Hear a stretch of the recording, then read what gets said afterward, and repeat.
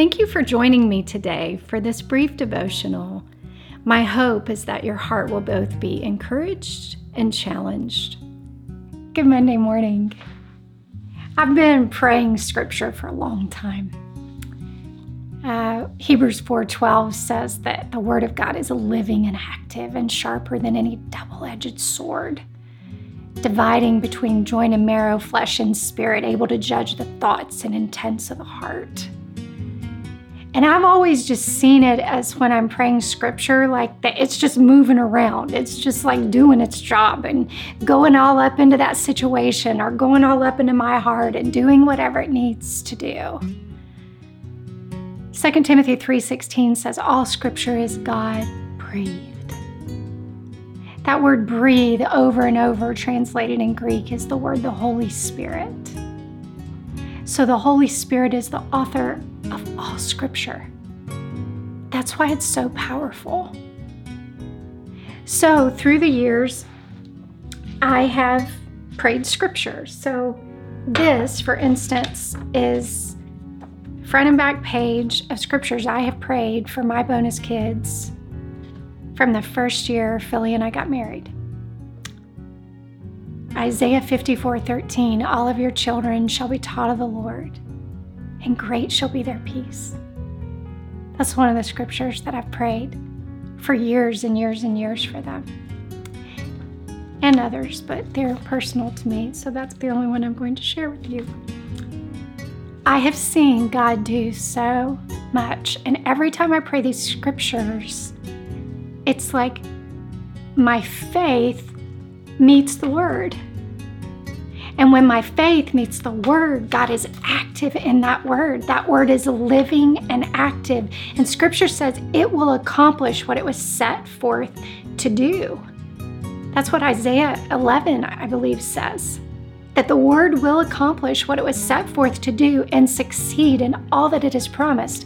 That's why I don't want to spend a lot of time praying my words. There's so much more power in praying scripture. I have scriptures I pray for fear because that is one of my greatest battles. I have spiritual warfare scriptures because we live in a combat zone. I have scriptures that I pray for my marriage and for Philly. And I have scriptures I pray for me, and I have scriptures I pray over the promises that I feel like God has given us. So, in this season, when we're being reminded that our heart lives in a war zone, one of the greatest weapons that we have is the Word of God.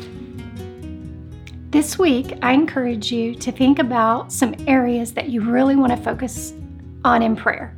Maybe you're struggling with your faith. Maybe you feel depressed or despondent. Maybe you're angry. Maybe you're suffering from shame. Maybe you're controlling because of your fear. Or maybe you need to pray for your children or your spouse or the job that you've lost. I encourage you to dig into Scripture, write it down, and begin to speak the Word over your situation. Scripture says He watches over His Word to perform it. He wants to perform His Word in our lives. This is not hocus pocus. The righteous shall live by faith, right? The Word increases our faith to believe the Word.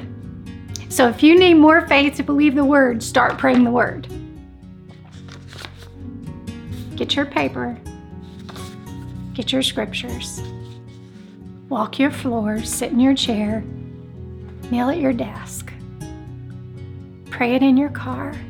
Tape it on your mirror. It is living and active, and it will accomplish what it was set forth to do. If your heart was encouraged today, please know that we have many other resources available for you. You can discover all of those at reclaiminghearts.org.